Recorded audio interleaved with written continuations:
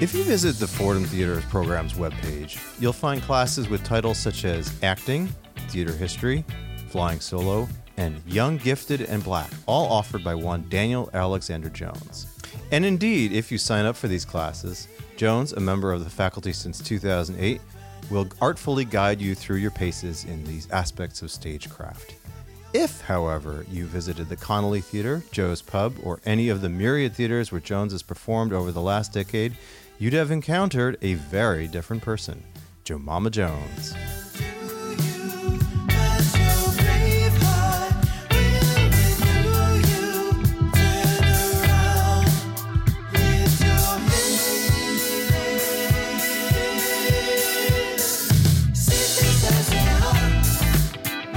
Since her debut in 2011, Jomama, a radiant soul diva with her own distinct backstory and career, has been a vehicle for Jones to explore profound questions of race and gender.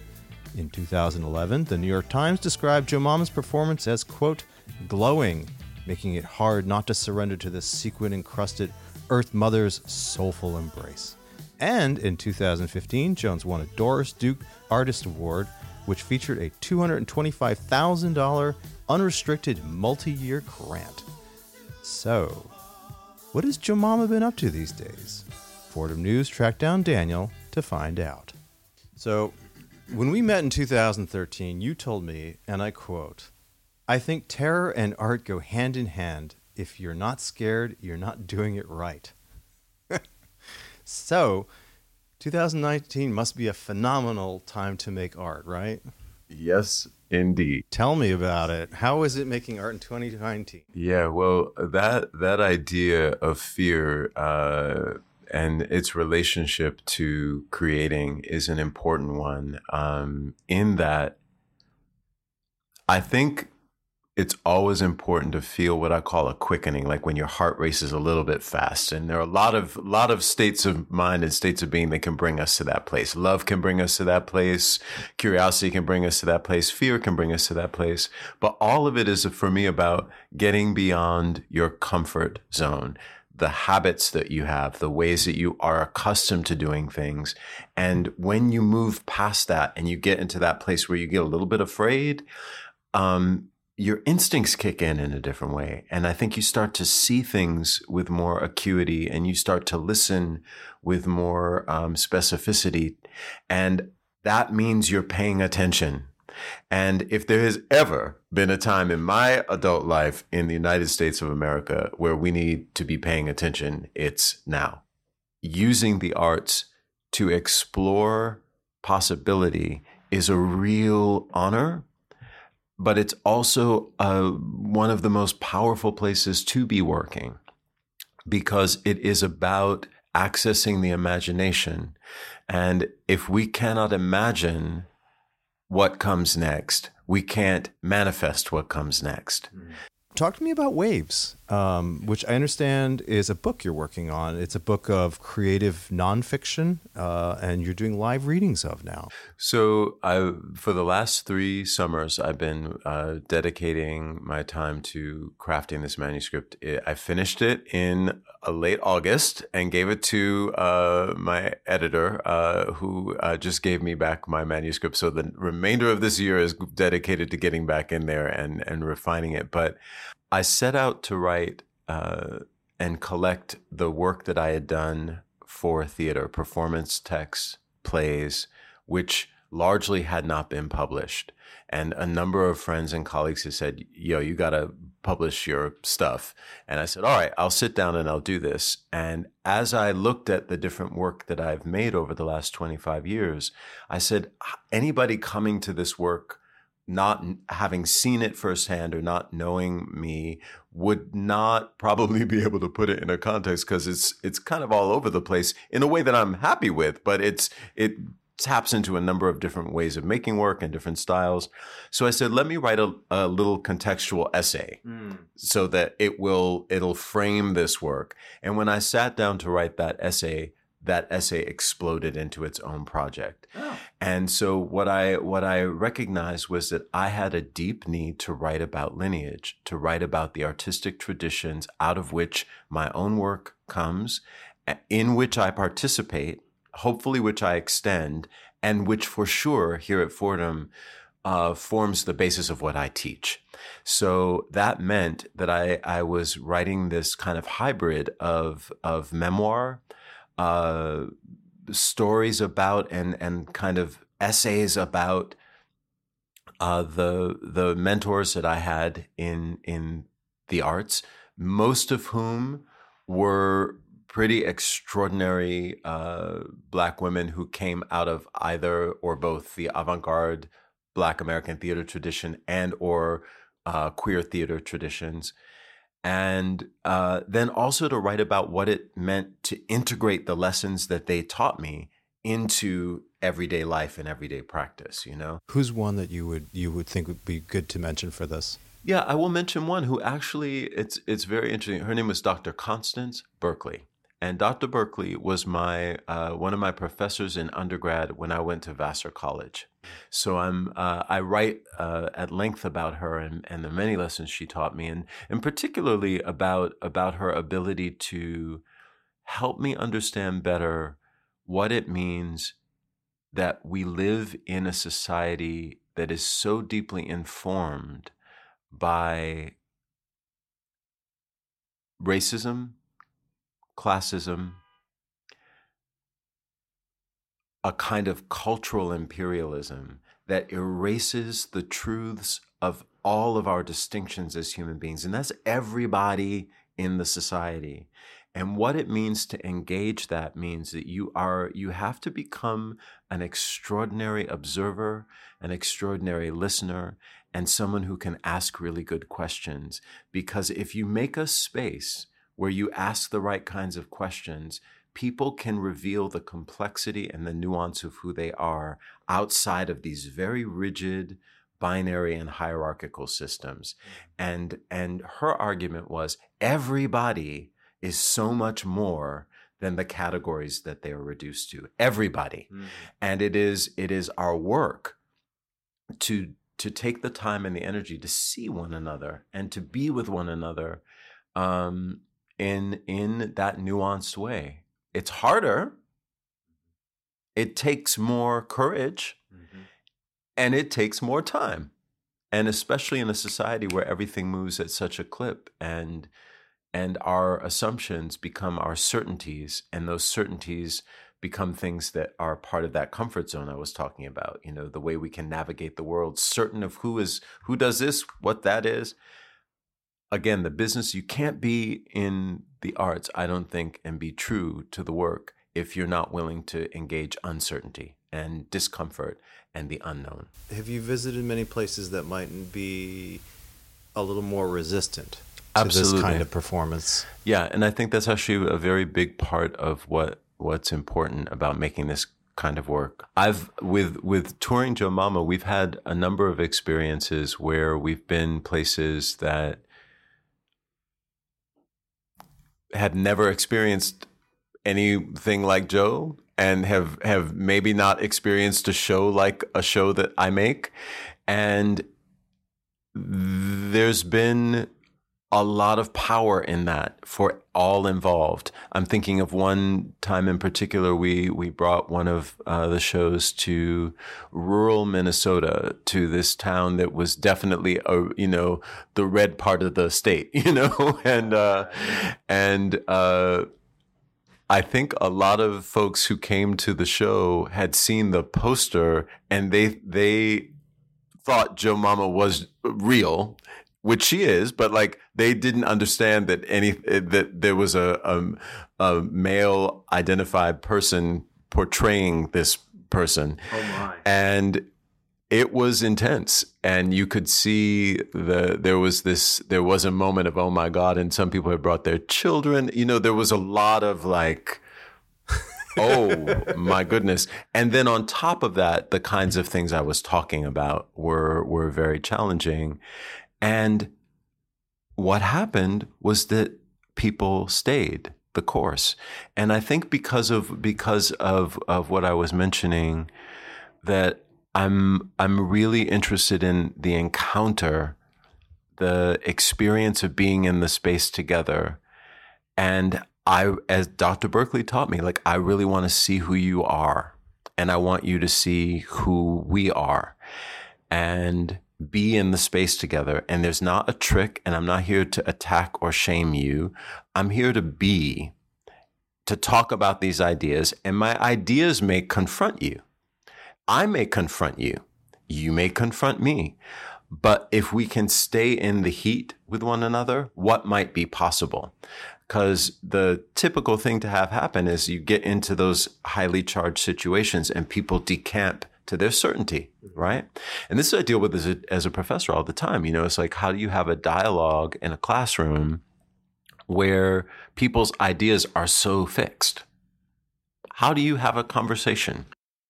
Right. So in a way, you actually bring your teaching experience to the stage. And vice versa. 100%. Yeah. 100%. Now, you've made it clear, now that we're talking about Jemama, that it's not a drag act. Mm-hmm. She's another side of you that's every bit as real as Daniel. Mm-hmm. Was it hard to make that switch the first time? Mm-hmm. For me, it wasn't, because the way that she came through, and the first time she actually came through for me was in 1995. So I was working on my very first full-length performance piece, and she appeared in a way that was very different than a character that I had created. You know, I've written dozens of characters in different pieces and performed them, but that wasn't what this was. So for me, it felt more like a kind of channeling, being a vessel for this energy, which led me to a number of different traditions, right? There are spiritual traditions where you become a vessel for an energy that is outside of who you are.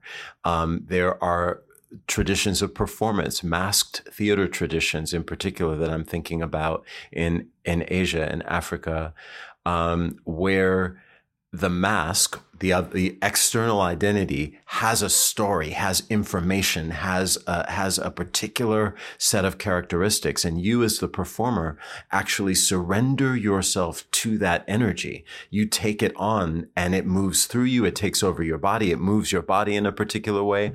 Very often there are dances or songs that the mask knows that come through your body, and that is a valid and you know, millennia old way of working. The place that can be difficult, I think, is in how people view what I'm doing. It's much easier to say it's a drag act. It's more complicated to talk about it in this way, because it means opening up a different set of questions about what performance is and what identity is. You know, like, I really don't claim authorship of Jemama Jones, which is an odd thing to say as a playwright and a creator. Like, I claim that I'm in a relationship with this energy, and I create the circumstances. It's kind of like building a melodic structure or a chord structure for a song, but the song, when you play it live, is always different every time. It's like, and it's in the jazz tradition.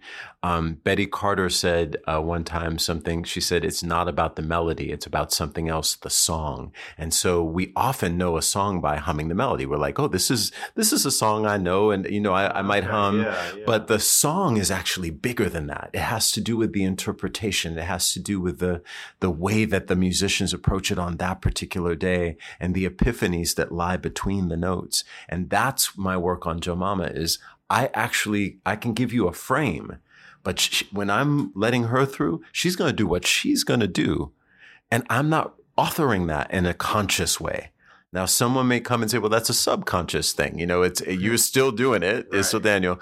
And fine, you can say that. But I choose very consciously to view it as part of, I think, a very ancient way of working.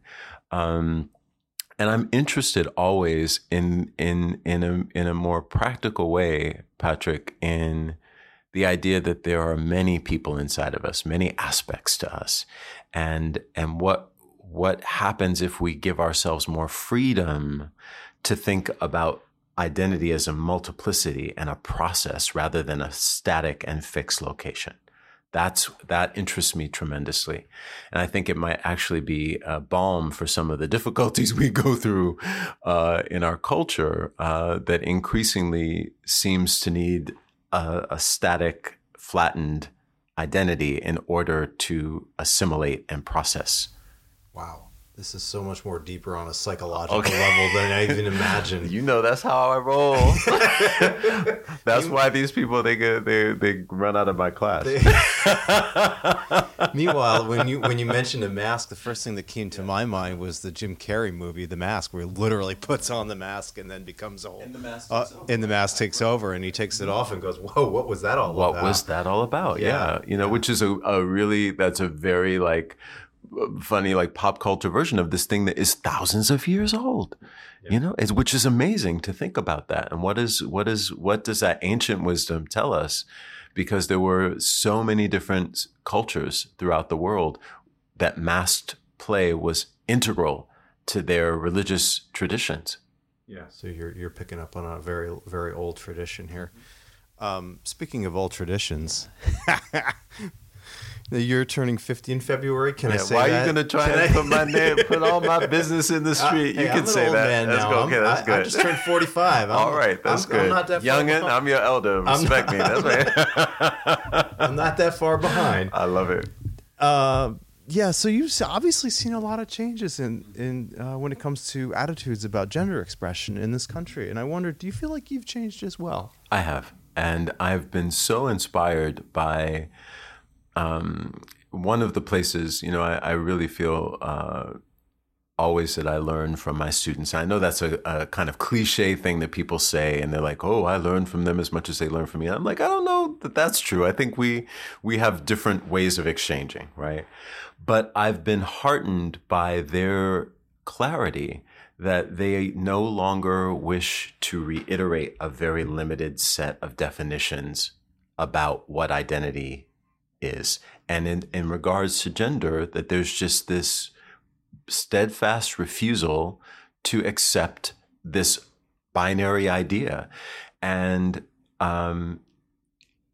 it's been interesting because I've witnessed in my life the ways that a gender binary has been integral to keeping a lot of the oppressive systems that aren't explicitly about gender in place. A lot of the power dynamics, a lot of the hierarchies that it slips in. And even if it's not like the first thing that you see, if you dig, you're going to find that binary at work, right?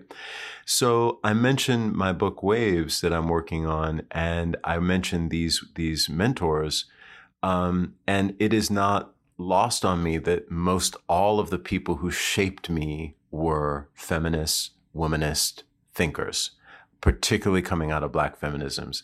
And Black feminisms implicitly challenge ideas about flattened identity and challenge ideas about singular ways of being in the world and a binary. They break all those things open, and they demand that you think more rigorously and feel and be more rigorously. And so I've changed because I'm starting to experience things that I felt either only I was going through or a very small group of people were going through. I'm starting to see as being very much discussed in the public.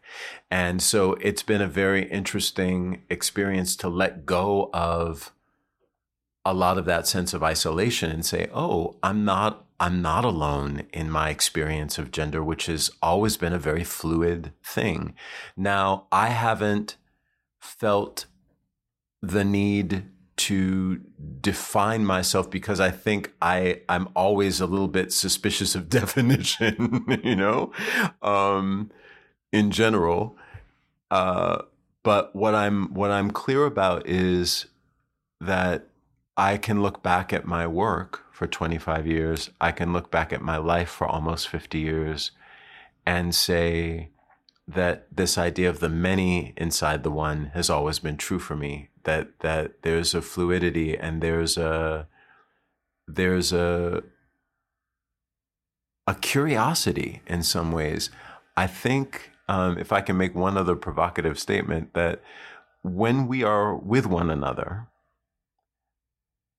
we bring different things out of one another. Whether that's a one-on-one conversation like what we're having right now, a classroom setting, a collaborative environment making art, a city, a political party, a nation. We can go to any scale, but we bring different things out of each other. And so I also think identity is not only about who you are within, but how you are without, how you are in configuration with other people. That you change in relationship, or different aspects of you are highlighted or suppressed in relationship to the people that you're around. What's next for Joe Mama?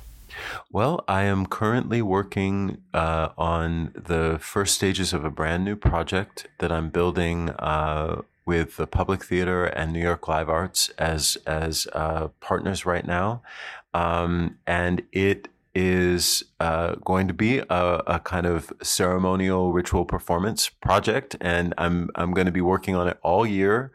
In the spring, we'll be doing a sharing at New York Live Arts in early May of the first phase of this material, some portion of it, and Joe Mama is in it as a central figure, but there are a lot of other people who are involved. And I just got done with this incredible workshop week with Josh Quat, who's one of my musical collaborators, and then 3 extraordinary folks, Ebony Noel Golden, Alexis Pauline Gums, and Shangodare Wallace, who are all culture makers, leaders, activists. We came together this week and explored some of the first phases of the core questions of the show, and it blew my mind. So I'm like buzzing with all this stuff, and gonna go sequester myself, rewrite my book, and write this new piece for the rest of the year. You got a lot of work cut out for you. I do. But thank you so much for chatting with me. I'm very happy to be part of your podcast. Thank you.